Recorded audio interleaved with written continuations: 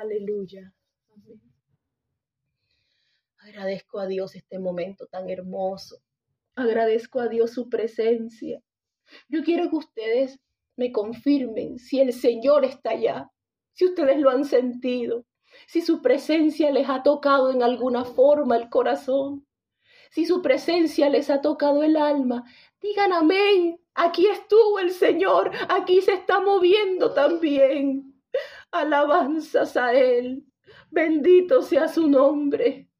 En estos momentos, mis hermanos, vamos a comenzar nuevamente. Vamos a darle continuación a la palabra de Dios. Vamos a seguir tratando el tema del robo, el robo de la ofrenda.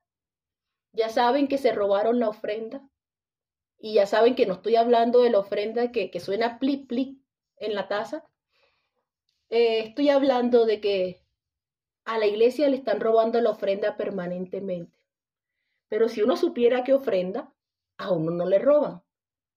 ¿Cierto? Entonces de eso se trata estas enseñanzas. La intención es esa, que entendamos de qué forma podemos ofrendar a Dios. Yo quiero invitar a alguna de ustedes que abra su micrófono y nos recuerde qué formas hay de ofrendar. ¿Qué ofrenda el cristiano? ¿Qué ofrenda el Hijo de Dios? Me diga al menos la alabanza. ¿Qué más ofrenda?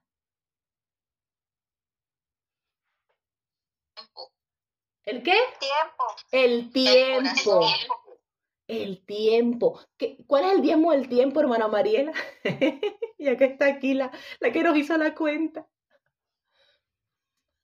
Bueno, la hermana Mariela no contestó. ¿Quién se acuerda del diezmo del tiempo? 2 horas y media. 2 horas 24 minutos. 24, mi Muy hermana, bien. 2 horas y 24. Exacto, pero a nosotros no nos molestan 2 horas y media, ¿cierto? Bueno, No, señor. 2 horas 24. Entonces se diezma el tiempo, se diezma la alabanza, perdón, se ofrenda el tiempo, se ofrenda la alabanza. ¿Qué más se ofrenda? El corazón. El corazón, la vida, ¿cierto? ¿Qué más se ofrenda? Una que personalmente me tocó mucho a mí, esa vez que la tratamos. Los hijos. Los hijos, los niños son ofrenda. Y así hay muchas ofrendas. Y la semana pasada estuvimos hablando de la ofrenda del cuerpo. Muy bien, hermana Doraida. El cuerpo. Vamos a seguir hablando de eso, pero vamos a seguir haciéndolo en torno a la belleza. A la belleza. Vamos a hablar del robo de la belleza. O sea, es del mismo ofrenda del cuerpo, pero una de las cosas que no le damos a Dios y que nos cuesta trabajo, y que eso es como los niños pequeños de 2 años que cogen el juguete y dicen, mío, mío, mío. Bueno, así estamos nosotros con el tema de la belleza a veces con el Señor. Entonces, yo quiero que pensemos en este momento qué es la belleza. Pero antes de eso, vamos a darle base a esto que estamos haciendo con la palabra de Dios, porque ella es la que inspira. Entonces vamos a leer en 2 pasajes de la Biblia. Vamos a comenzar con 2 Corintios. Vaya pensando en el concepto de belleza. 2 Corintios capítulo 11, el verso del 1 al 3. Vamos a leer. Ojalá, eso lo está diciendo el apóstol Pablo a la iglesia de Corinto. Ojalá me toleraseis un poco de locura. Sí, toleradme. Como quien dice, sopórtenme un poquito. Porque os celo, los cuido, os celo con celo de Dios. Pues os he desposado con un solo esposo para presentaros como una virgen pura. ¿A quién? A Cristo. Como una virgen pura a Cristo.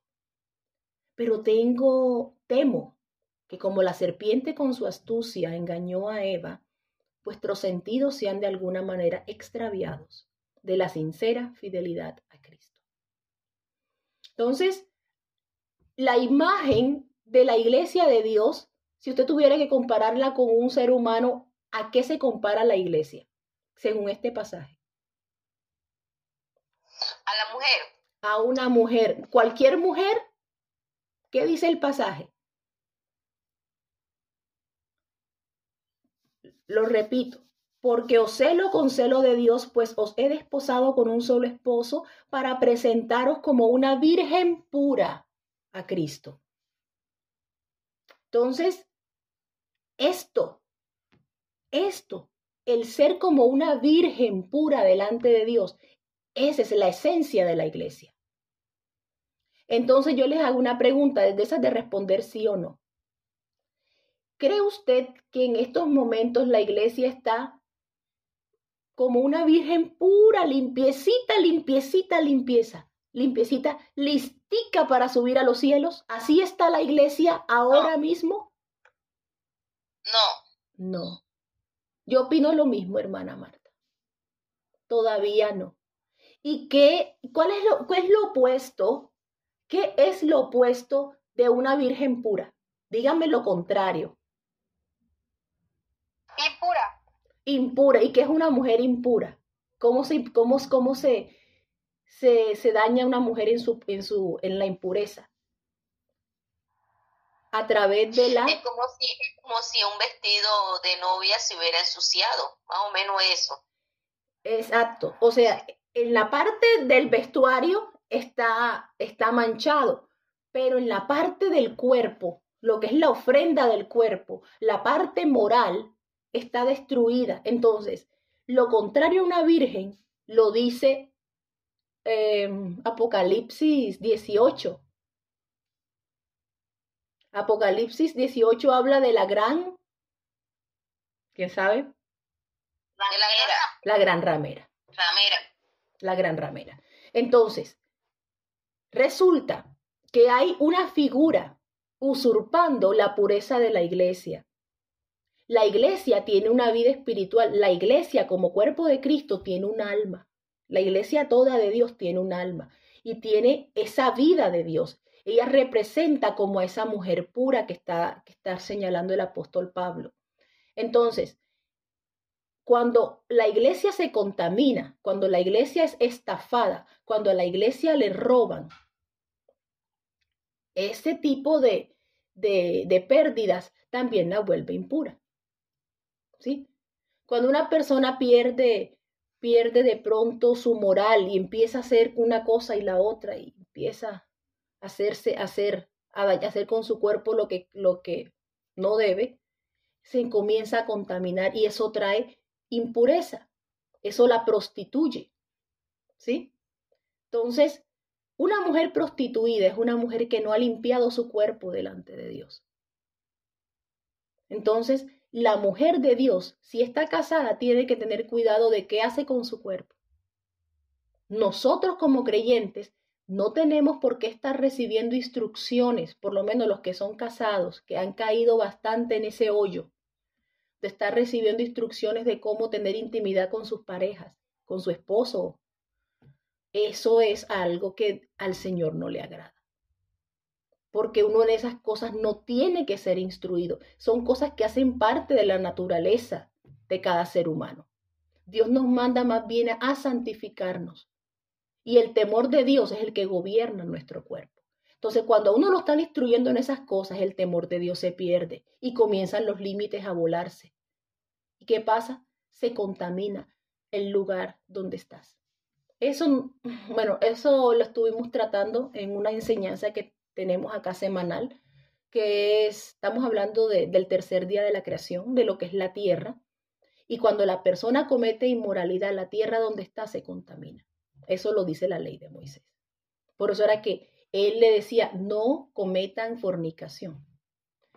Otra cosa es la fornicación espiritual y el adulterio espiritual. Espiritualmente existe esa práctica pecaminosa y se conoce como el robo de la gloria. El robo de la gloria es ¿quién se acuerda? Es el robo de la presencia de Dios en nuestra vida. La idolatría. Exactamente. Entonces, la idolatría es un pecado de Hay fornicación y adulterio espiritual. Y eso lo dice la Biblia, claro. Cuando habla de los pecados de Israel y de Judá, habla de la profecía de las dos hermanas. Y dice, ¿qué hizo la rebelde Judá y qué hizo la inmoral de Israel? Se fueron a cometer fornicación. ¿Qué fue lo que hizo el pueblo? Se fueron a adorar ídolos y a no darle la gloria a Dios. El robo de la gloria. ¿Sí? ¿Está claro? Entonces, hoy vamos a hablar del cuerpo como ese elemento que también es parte de la ofrenda y que hay que entregarle a Dios antes que el pecado lo coja.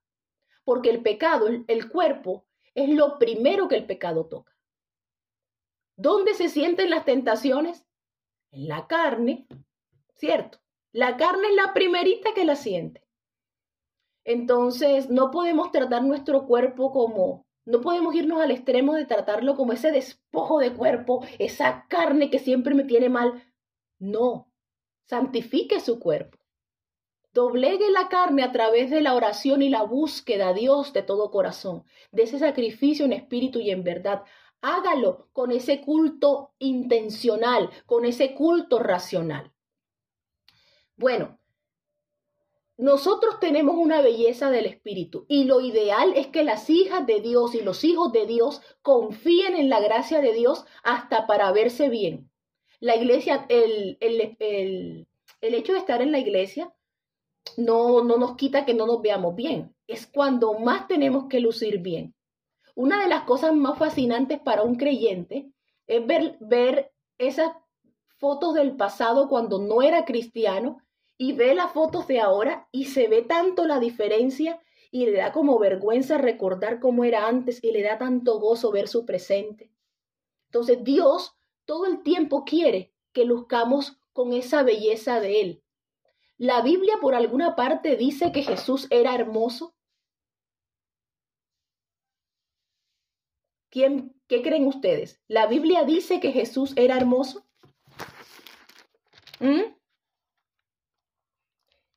La Biblia lo dice en Isaías capítulo 53.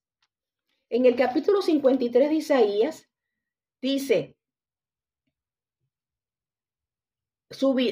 ¿quién ha creído en nuestro anuncio y sobre quién se ha manifestado el brazo de Jehová? Subirá cual renuevo delante de él y como raíz de tierra seca. O sea, la raíz de tierra seca se ve feíta, ¿cierto? No se ve muy agradable. No hay parecer en él, ni hermosura. Le veremos más inatractivo para que le deseemos. Miren a dónde reposa la belleza del Señor. ¿Con qué la compara el profeta? La compara con el momento del sufrimiento. Sufrió tanto que sacrificó y entregó hasta su belleza para que tú fueras salva. Para que tú fueras salvo. Entregó su belleza para que fueras bello. Ahora, es aquí donde el enemigo viene a torcer y a hacer confundir la mente de aquellos que siguen el rostro del Señor y de toda la humanidad por consiguiente. Los conceptos de belleza que nosotros encontramos en el mundo son conceptos realmente fuera del estándar de Dios. Los conceptos de arte que se encuentran en el mundo son completamente diferentes y opuestos a lo que dice la ley de Dios, a lo que dice el Dios de Noé. Le llamo el Dios de Noé porque desde ese tiempo ellos decidieron levantarse contra el Dios de Noé y crear un sistema de gobierno humano en el cual se separaran de Dios. Y como el Señor es el dueño de la belleza, a ellos les tocaba inventarse un nuevo concepto de belleza. Entonces, vámonos un momentico a Génesis capítulo 6. En Génesis capítulo 6 voy a estar nombrando versículos porque necesito tener las bases de la palabra para que ustedes sepan que esto que estoy diciéndoles es de parte de Dios y está completamente contemplado en la palabra. Génesis capítulo 6 dice, y viendo los hijos de Dios, eso quiere decir los ángeles guardianes. Usted sabe que hay ángeles de diferentes formas. Hay ángeles guerreros, ángeles como el que le dio el mensaje a María, pero hay ángeles que se encargan de la dinámica de la creación.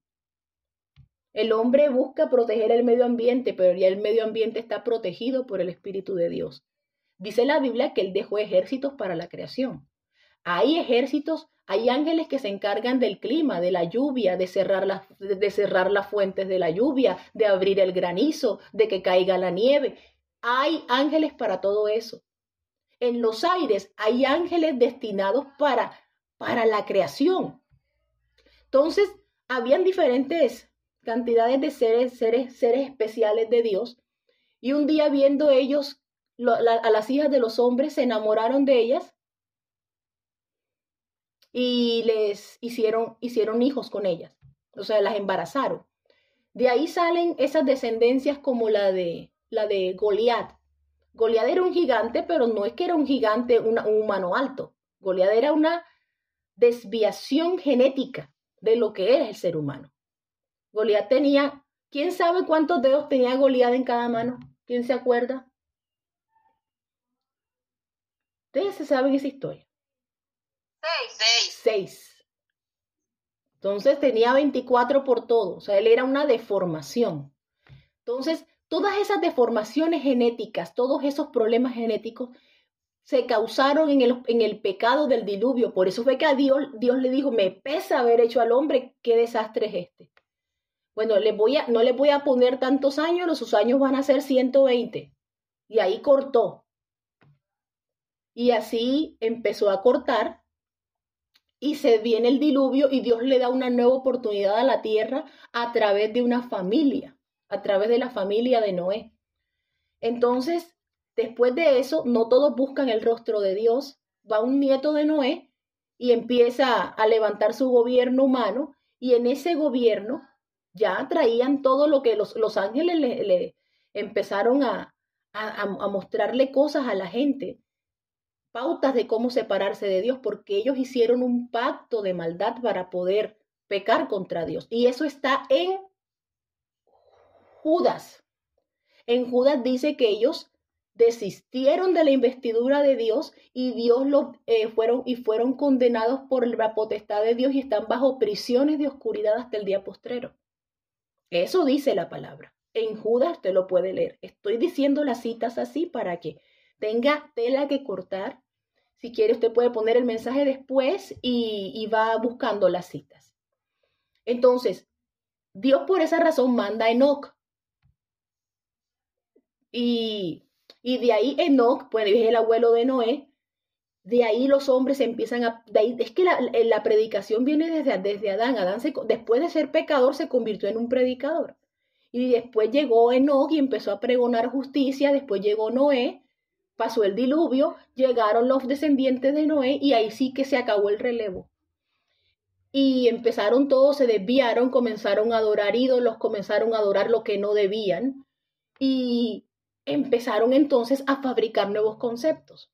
Ya comenzaron a crear un sistema donde ellos pudieran adorar y adorar adoración falsa, adorar lo que fuera menos Dios. De ahí sale la hechicería. De ahí salen los tatuajes. Los tatuajes se hacen con fin de darle culto a los muertos, por ejemplo. Entonces, hay muchas formas. Entonces, de ese tipo de prácticas, ellos fabricaron un concepto falso de belleza. Entonces, ya la belleza no era la belleza que aprendió el hombre de Dios. Ahora tenían que ponerse cosas. Entonces, como había hablado la enseñanza pasada, el maquillaje fue una de las prácticas que empezaron. ¿Por qué se destacaban los egipcios en su paganismo? ¿Por qué se destacan los dibujos de los egipcios en las paredes? Cuando usted ve la cara de un egipcio, ¿qué es lo que le llama la atención de la cara? Vea. Los maquillajes en los ojos. Los hacían de cuanta cosa diferente. Habían unos que los hacían con estiércol de cocodrilo. Y se pintaban los ojos y se pintaban los labios. Y tenemos que hacernos formas de... ¿Cómo era? Ellos tienen una forma para los ojos, se me olvidó el nombre. Y ellos tenían que darse forma con el delineador, con el maquillaje, y para no parecerse a Dios. Porque como el principio es que tú estás hecho a imagen y semejanza de Dios, el concepto de belleza que ellos te venden es un concepto en el que ya no te vas a parecer a Dios. ¿Tú crees que en el cielo hay maquillaje? ¿Qué pasa? Yo quiero que alguien me conteste. ¿Qué pasa si ustedes tienen un sueño y en su sueño ve en el cielo a alguien maquillado? ¿Eso tiene alguna conexión con lo que la Biblia dice? ¿Acaso Dios inventó el maquillaje? ¿Quién me dice sí o no? Quiero que alguien me confirme para saber que no estoy sola en esto. No, Dios no está de acuerdo con el maquillaje. Le dijo a una joven, bástate mi gracia. Amén, amén. Entonces la Biblia dice también en Isaías, y este será llamado camino de santidad, y no pasará inmundo por él. Entonces, la persona tiene que limpiarse. Entonces, ellos crean primero un concepto de belleza, nutriéndolo con el maquillaje, y con esa idea lo fortalecen. Entonces, todos los pueblos de alrededor, wow, es cierto que los egipcios son los que se ponen el maquillaje. Eran fascinantes los egipcios de aquel tiempo. Pero se encuentran con una mujer que no tenía nada de maquillaje, pero que sí estaba robable. Y se la robaron. Y les costó carísimo, porque fueron las primeras plagas que ellos se llevaron. ¿Quién fue esa mujer? ¿Quién sabe? Antes de las primeras plagas de Egipto no fueron las de Moisés. Las primeras plagas de Egipto fue porque vieron una mujer realmente hermosa, se la robaron y no la querían devolver. ¿Era la mujer de quién? Le doy pista. El hombre sospechaba que eso iba a pasar. Entonces él dice, mejor di que eres mi hermana, no vayas a decir que eres mi esposa. A ver. Abraham. Di que eres mi hermana y no digas que eres mi esposa porque me matan por tu causa. Entonces, los dueños de la belleza del momento, de aquel tiempo, en ese contexto, los que usaban lo mejor en maquillajes, porque es que la cara de una mujer cambia cuando se maquilla. Y la gente, wow, se ve hermosa, pero no es ella. Entonces llega y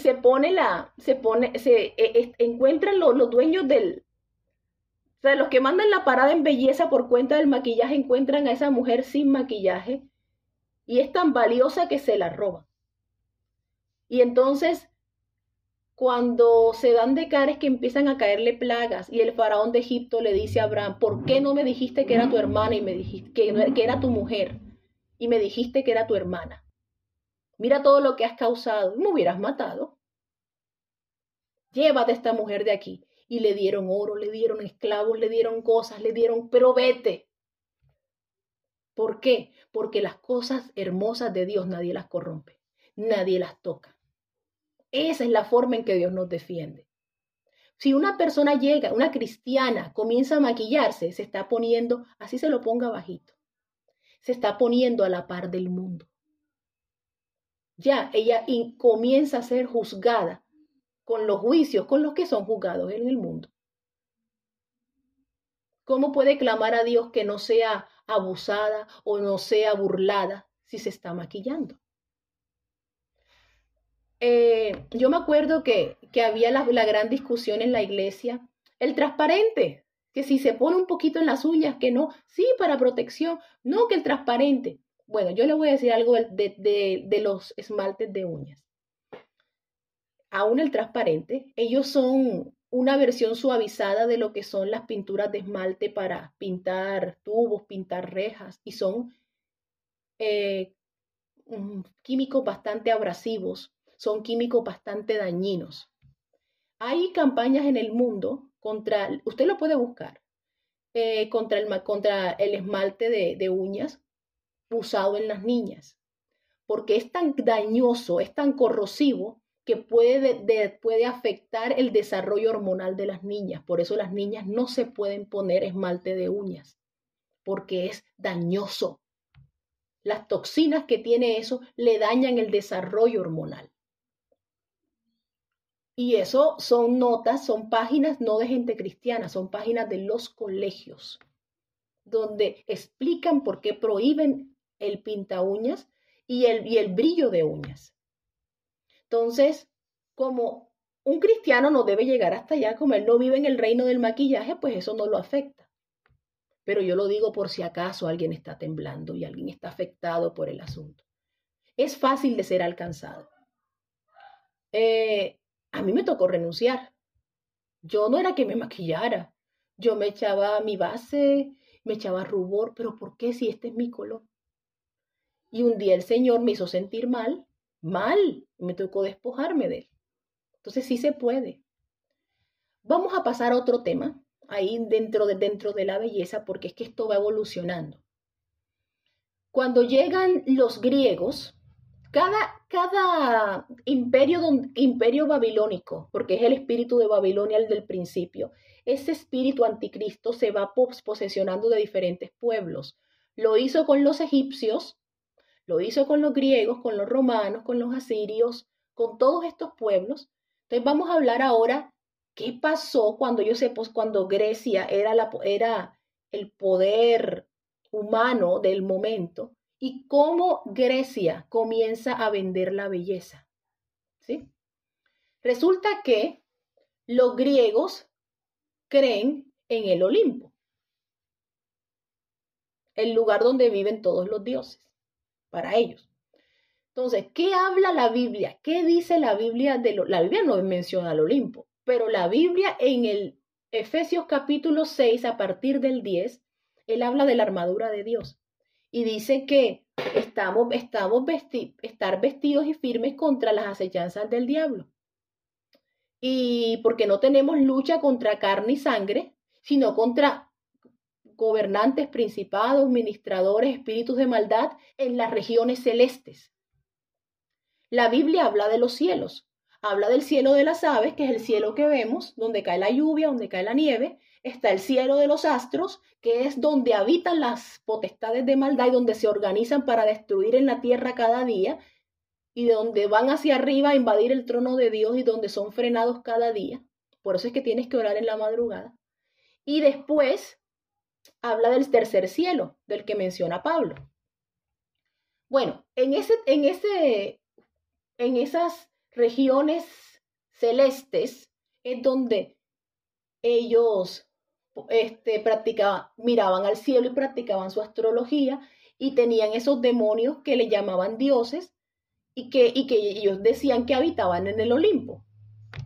Entonces, ellos son una cultura agradable.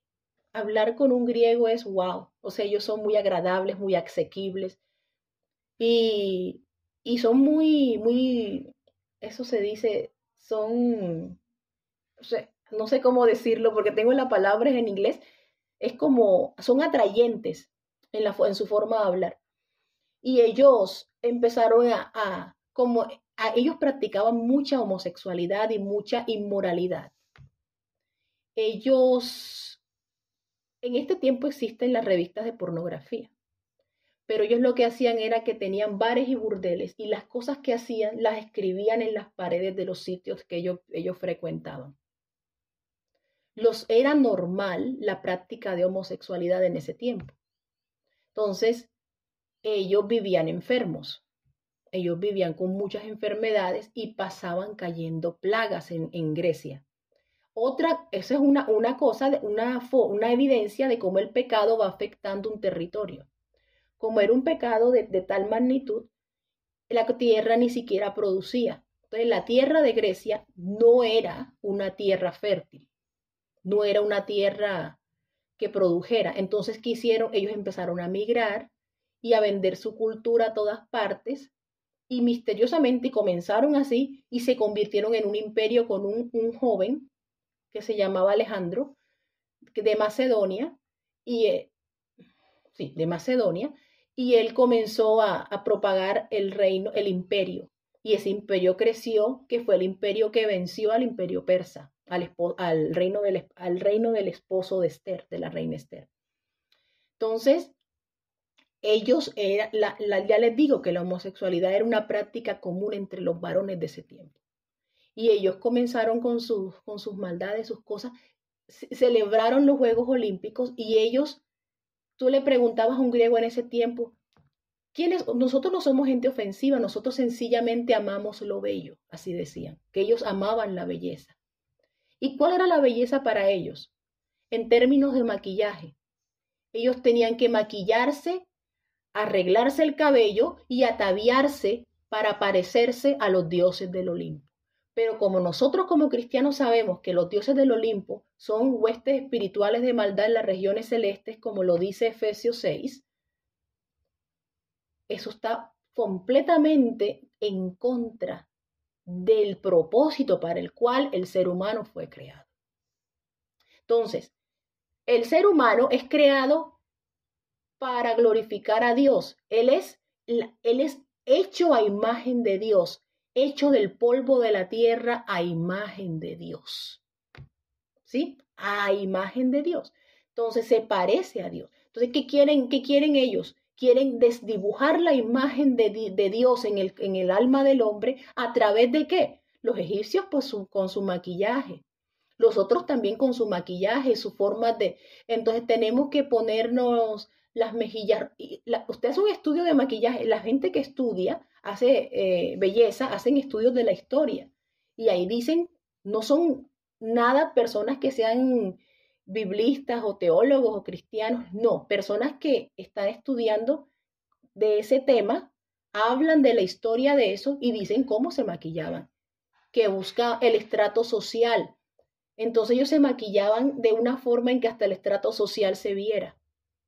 Entonces, eso no estaba en ninguna manera siguiendo los estándares de Dios. Esa es una forma. Entonces, lo que era la inmoralidad, les cayó un tema, como andaban en esas cosas, pues los deportes los hacían desnudos. Los primeros medallistas olímpicos eran gente, competidores desnudos, que a la vez eran esclavos sexuales de los gobernantes. Entonces, en ninguna forma nosotros podemos compartir, en ninguna forma nosotros podemos ser parte de eso, porque la Biblia nos dice en Corintios 10, ¿qué nos dice? Que no puedes beber de la copa del Señor, de la mesa del Señor y de la mesa de los demonios al mismo tiempo, porque vas a provocar a celos a Dios. Esa es una de las grandes diferencias entre Dios y el enemigo. Dios es celoso, Dios cuida, el enemigo revienta, daña y destruye. Y con él pueden adorar lo que sea con tal que no adoren a Dios. Por eso es que Dios te muestra una y solo una línea y una forma de alabar a Dios como Él se merece. Entonces, porque Él merece la alabanza. ¿Por qué predicar así en estos tiempos? ¿Por qué tratar estos temas en estos tiempos? Porque más que nunca la iglesia de Dios necesita renovar su entendimiento en términos de las armas que les están enviando ahora. ¿Yo qué hago? De pronto con una cerbatana tirando flechitas, si lo que viene es un tanque de guerra.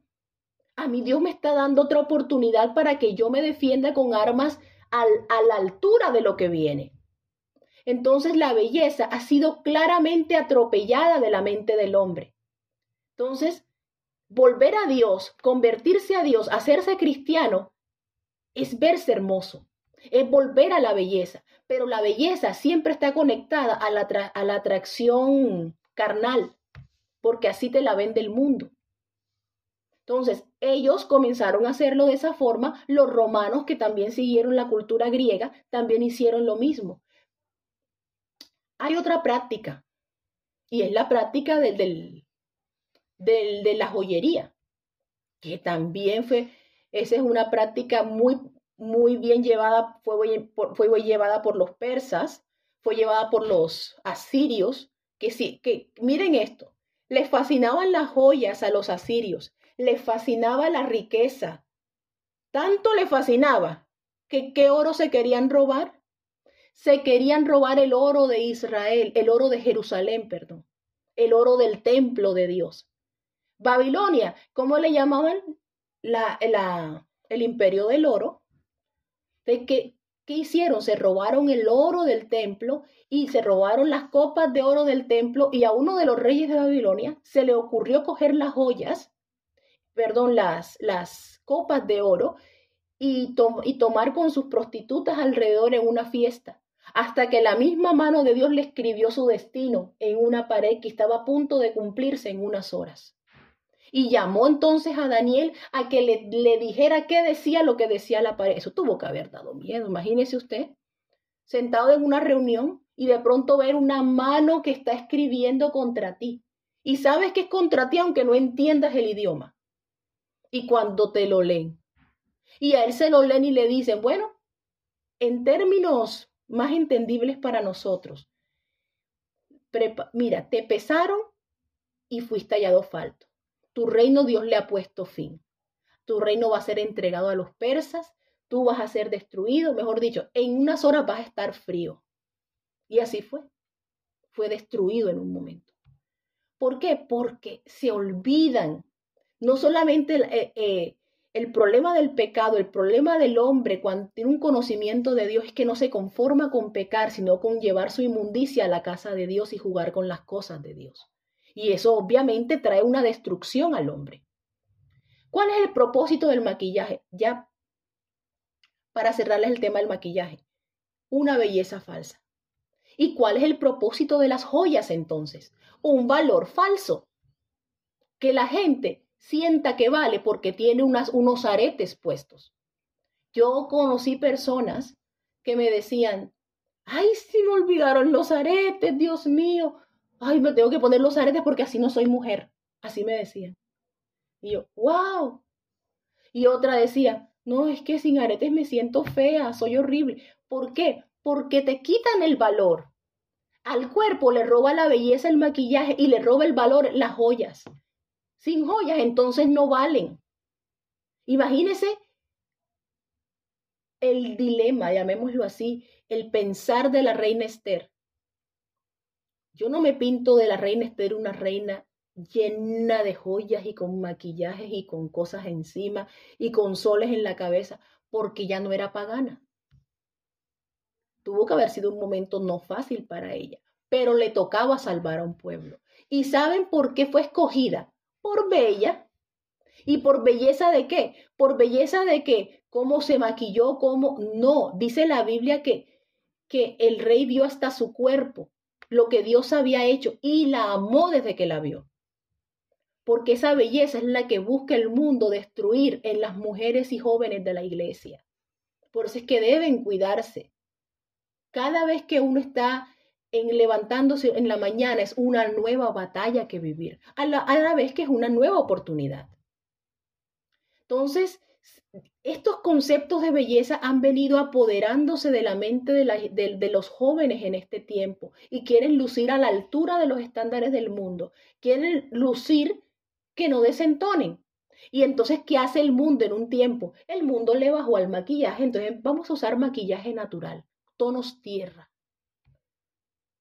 Para que hubieran de este lado quien también, como es el mismo color de mi boca, pues si es el mismo color de tu boca, ¿para qué te lo pones?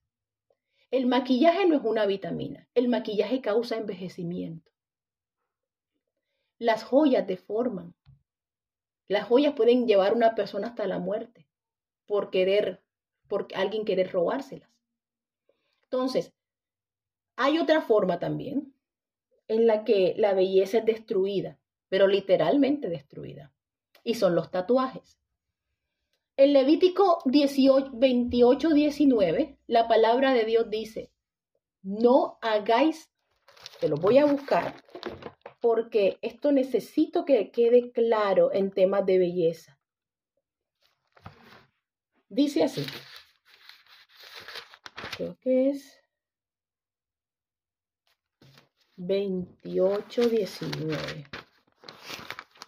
Ya lo estoy buscando, me dan un momento. No lo encuentro. 19, 28. Vamos a ver si es 19, 28.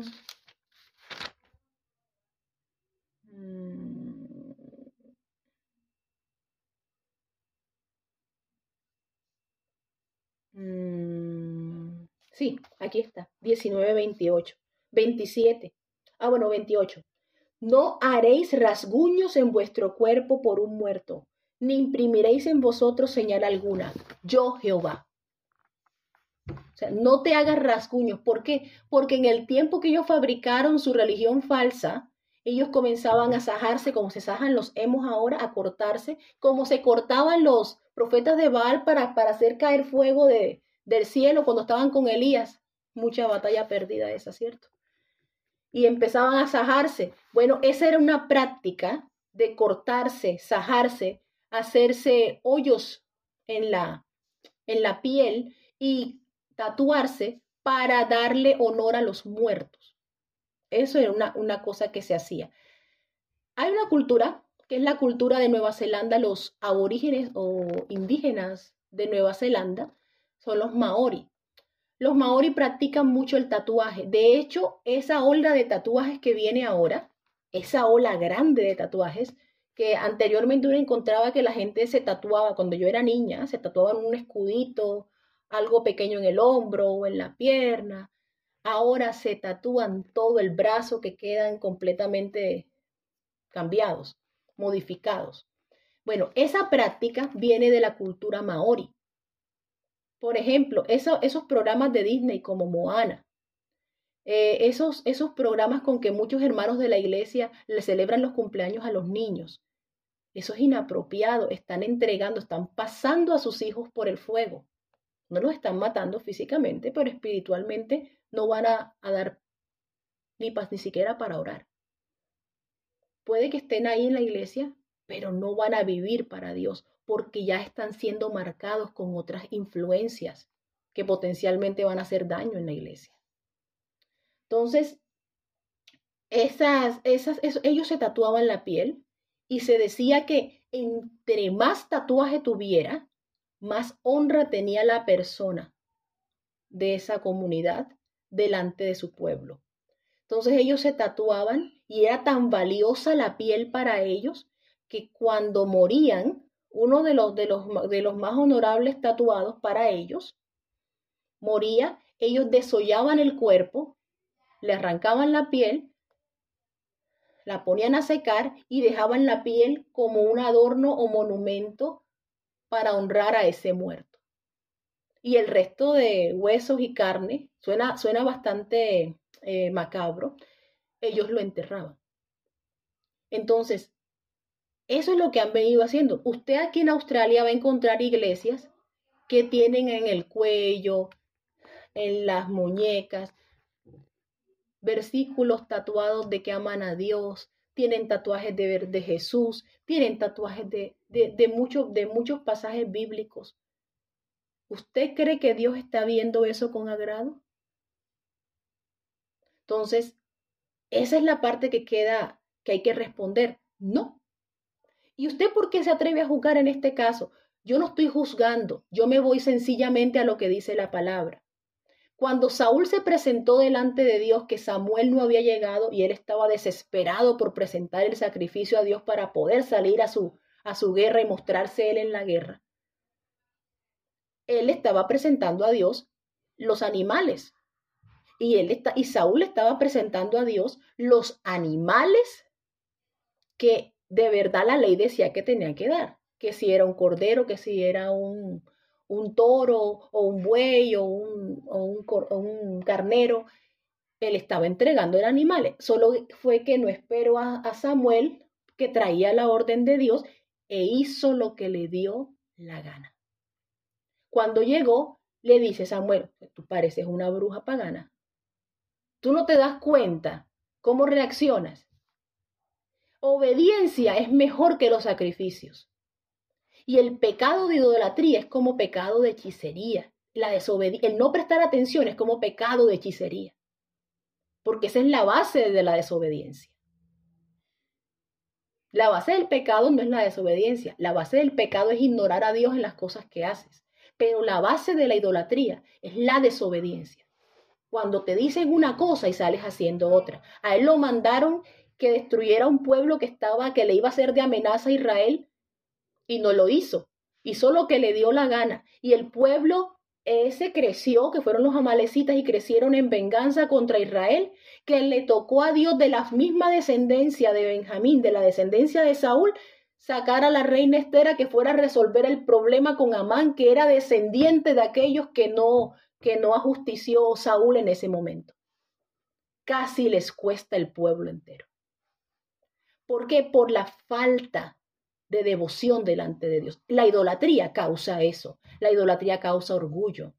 Entonces, todo este tipo de cosas nos destruyen. El no parecernos a Dios. ¡Uy! ¡Qué desastre!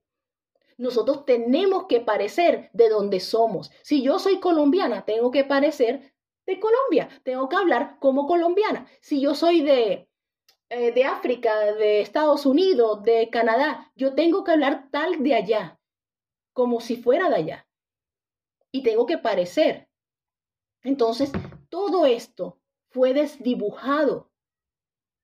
Toda esta forma de adorar a Dios en espíritu y en verdad fue perdida. Y Dios usó a Israel para perpetuarla, pero no pudo. Y te tuvo que venir Él en carne y traer su propia belleza y sacrificarla para que tú hoy pudieras crecer. Dígame quién que no se ha convertido del pecado y de la inmundicia no se ha embellecido en Dios. Gente que ha estado en las calles, gente que ha sido drogadictos, que han estado indigentes, que han estado bajo locura misma y Dios los ha rescatado con mano poderosa. Mire lo que son, los va a ver usted y son personas limpias, porque lo que Dios hace es limpiar. Yo quiero invitarte. No es solamente la belleza de la mujer. Hay muchas formas en que el enemigo quiere arruinar la belleza. Y la quiere arruinar a través del dolor, a través de las lágrimas, a través de los problemas que te están pasando, a través de las dificultades, porque eso trae envejecimiento. Entonces el Señor es el que da la fuerza. Hermana Eli, el Señor es nuestra porción.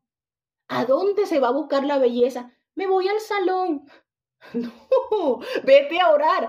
Solo yo te invito que como hijo de Dios hagas la prueba. Vete a orar, métete en la presencia del Señor y vieras la belleza del rostro que sacas cuando vas a la calle y que todo el mundo se da cuenta dónde estuviste.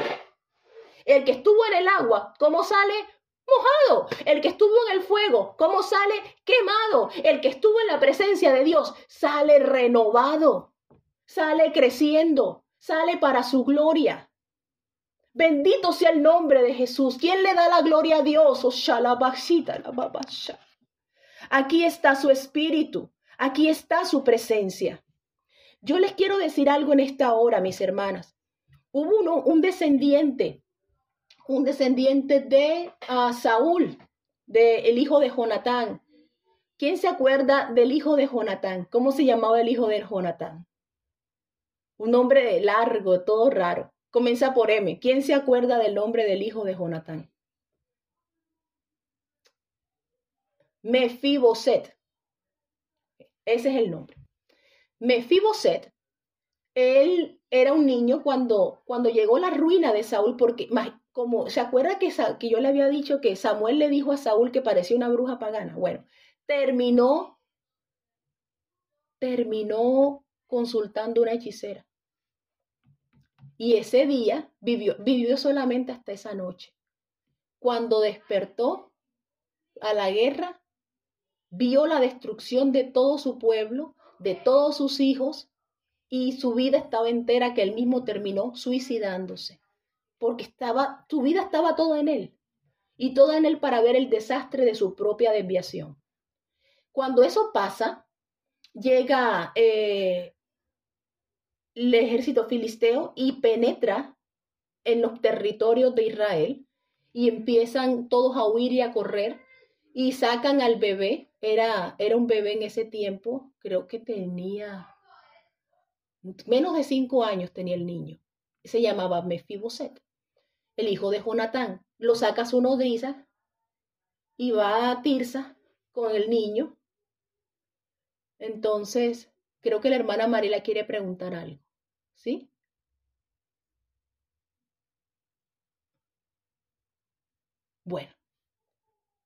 Bueno, voy a continuar. Sí, está ahí, hermana Mariela. ¿Va a preguntar algo? Hermana, no señora, se me activó la manito. Ah, no hay problema. Bueno, listo. Bueno, y entonces llega Tirsis, va corriendo con el niño y lo deja caer. Y el niño se le han quebrado las piernecitas y quedó lisiado de los pies y más nunca pudo caminar. O sea, él como que quedó arrastrándose, pudo haber sido una ruptura de cadera, de piernas. La Biblia no lo especifica como tal, pero el niño quedó lisiado de los pies. Hay un lugar en Israel que era un lugar de desgracia, una ciudad que se llamaba Lodebar. En Lodebar vivían los endeudados. Por eso es que hay que salir de las deudas. Allá vivían los endeudados. Allá vivían los pecadores, los que habían quedado en desgracia, los que estaban locos, los que estaban paralíticos. Era una tierra de dolor, Lodebar. El niño ella no le queda más remedio que irse a Lodebar, porque allá era donde podía estar, y él crece. Pero había un Dios acordándose de él. Y cuando Dios tiene algo en mente, Él usa a las personas que tienen en mente a Dios. ¿Sí me sigue la idea? Cuando Dios tiene algo en mente, Él usa a los que lo tienen en mente. Y el rey David se acerca a un siervo que se llamaba Siba y le dice, Siba, que a quien ha quedado de la casa de Saúl, yo quiero hacer misericordia de la casa de ellos. El hijo de Jonatán, ¿te acuerdas que él tenía un niño pequeño? Ah, Mefiboset, él está muerto. No, él habita en Lodebar. En Lodebar. Sí, es que el día de la guerra él se cayó, se rompió todo. Le quitaron la belleza. Paró de ser un príncipe. Paró de ser honrado. ¿Tú sabes lo honrado que son los príncipes? Oiga, ¿saben los príncipes de España, de Inglaterra? Y la gente enseguida mira para verlos. ¿Y qué es lo primero que uno mira? La belleza, si son bonitos, si no lo son, si, ay, qué lindo qué bonito, qué linda la niña. Ya Mefiboset no era el niño hermoso, tenía que ser hermoso, porque su abuelo era hermoso, el hombre más alto de Israel. Tuvo a Jonatán, debió ser hermoso también, pero el niño ahora no era ese príncipe lindo. Imagínese un niño mendigo, si los ha visto. Ahora imagínese ese niño arrastrándose con las manos, con los callos, la mano llena de callos como si fueran sus pies y arrastrándose en la suciedad y pidiendo dinero para poder comer y poder sobrevivir ese día. A esa situación de despojo lo llevó la idolatría de su abuelo. Por eso yo te invito en esta hora que si tus padres han cometido faltas, despójate de esas faltas, déjalas atrás. Y por eso es que la Biblia te dice, si alguno está en Cristo, nueva criatura es. Toma el niño y se lo llevan que ya no era un niño, por cierto, era un joven que debió ser atractivo, debió ser hermoso, debió ser un hombre imponente, un noble, un hombre de la nobleza. No, cuando llegó, David se lo van a presentar y él mismo teme por David y dice, yo soy un perro muerto, ¿por qué me mandas a llamar? Él pensaba que iba a saltar a la muerte. Una persona a la que el enemigo le había arrebatado la vida, le había arrebatado la belleza. No valía. La belleza no tiene que ver con las mujeres. Ese es otro concepto, que como la apuntan a las mujeres, todo lo apuntan es a la inmoralidad. Y a la desnudez de una mujer la llaman arte. Pero no es la belleza del ser humano como tal. La belleza de un hombre. Aquí estoy hablando de un joven. Y cuando ven toda esa situación y ven todo eso que él está pasando, le dice, oye, ¿tú eres el hijo de Jonatán? Sí, yo soy. Mira, yo te voy a decir algo. desde ahora en adelante, todo lo que has perdido te va a ser devuelto. Lo que era tuyo, yo te lo voy a devolver. Las tierras que pertenecieron a tu abuelo van a ser tuyas de nuevo. Y vas a tener una casa en las tierras de tu abuelo. Y no solamente eso, vas a tener sirvientes y voy a ponerte sirvientes que estén ahí para ti. Y vas a ser tratado como lo que debiste ser desde el principio, un príncipe. Al principio, miren cómo son las cosas. Me imagino cuando llegó al palacio la gente tapándose la nariz. ¡Uf! ¡Qué horrible! ¡Qué feo! ¡Guau! No quiero verlo. Pero cuando dicen que ya tiene poder, que el mugrosito, que el sucio, que el arrastrado, ahora tiene poder y tiene dignidad, ahora todos le quieren servir. Y entonces ahí sí se iban a encontrar quien lo bañara, quien lo limpiara, quien lo cuidara, quien le desenredara el cabello y se lo cortara como un príncipe. Ajá, y las piernas, los huesos no se pueden arreglar. Así nos dejó el pecado. Así nos dejó la maldad delante de Dios. Incapaces de caminar a su presencia. Por eso es que nos cuesta caminar a su presencia. Entonces, ¿qué hacer con aquellos que no pueden caminar? Él ahí no hizo un milagro de sanidad. Miren la analogía de esto. Él le dice, ahora no solamente vas a tener las tierras de tu abuelo, sino que vas a ser también mi hijo. Vas a ser tratado como uno de los hijos del rey y a mis hijos les va a tocar sentarse al lado tuyo.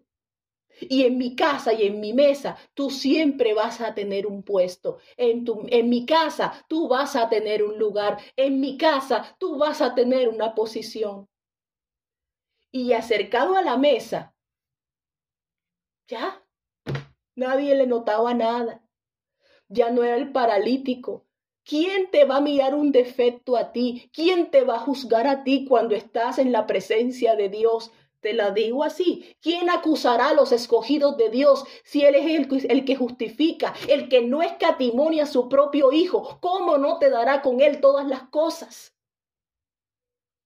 No vuelvas a verte al espejo y a decir que no eres hermoso o a despreciar este cabello, esta nariz, estos pies. Porque eso fue lo que Dios te entregó. Dale gracias. ¿Alguna vez has hecho una oración de agradecimiento por tu cuerpo? Cuando el hombre llora por un pie, cuando lo pierde. Cuando un hombre llora por un ojo, cuando está herido o lo pierde. Cuando el hombre llora un dedo, cuando ya no está en su mano.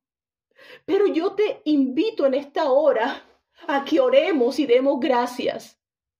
Porque ya no somos miserables, ya no somos sucios, ya no estamos arrastrados por el pecado. Ahora Dios nos limpió, nos purificó, nos dio belleza y no nos dio esa ligereza en los pies para que no escapemos tan de su presencia, sino para que nos quedemos ahí, para que Él nos siga haciendo bien. Así que si te sientes torpe en algún sentido, es por causa de Dios.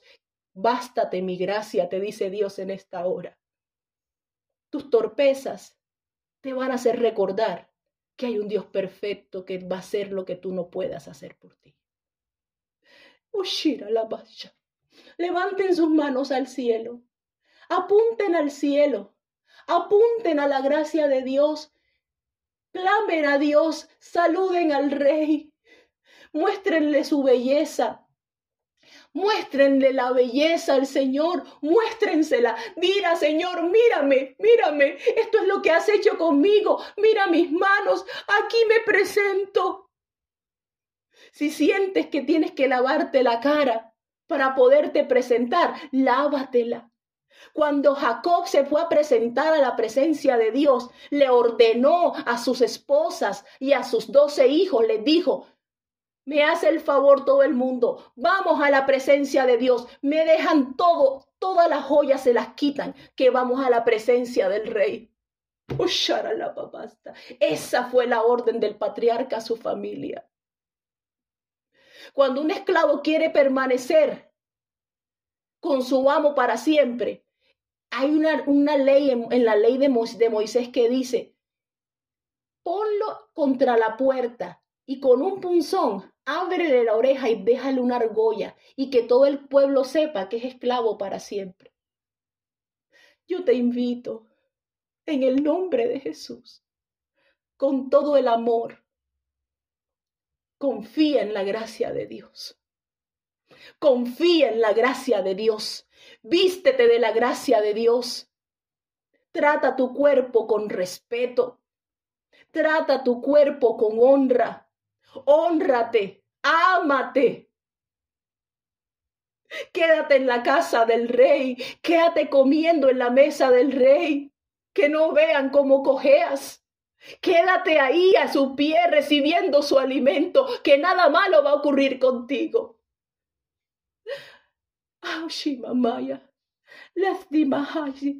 Demos gracias. Gracias, Señor Jesús, por tu palabra. Gracias por tu presencia. Gracias por lo que heredamos de ti. Gracias porque lo que heredamos de ti es belleza. Ayúdanos a cuidarla. Ayúdanos a mantenerla. Ayúdanos a amarla. Fortalécenos. Fortalece nuestra conciencia en ti y bendícenos. Bendícenos por amor eterno, Dios. Bendice a tu pueblo con belleza. Enséñanos a ser hermosos delante de ti. Que cuando estemos de rodillas tú veas algo que te guste. Así las redes sociales digan dislike. A mí me importa es tu like. Tu aprobación. Tu aprobación. Yo no quiero la del mundo. Yo quiero que me des lo que necesita mi alma. Si es un esposo, si es lo que necesite. Libertad para verme bien. Libertad para ser hermosa. Si quieres, tú embellece mi cuerpo, mi cabello, embellece mi rostro, embellece mis dientes, pero quiero que sepas que es para ti, Jesús, para tu santa gloria. Ayúdame a crecer en tu presencia y no nos dejes ser destruidos, Señor, porque a los demonios no nos vamos a parecer. Queremos ser hechos, creados a tu imagen. Oh, shamakami mamashita la babashi. Espíritu Santo, tú que habitas en luz inaccesible, te agradezco tu presencia en esta hora. En el nombre de Jesús. Aleluya. Aleluya, aleluya. Aquí está Él para embellecerte. Déjate caer en Él. Déjate caer en Él. Oshita tabahaya basira. Él es grande. Él es maravilloso.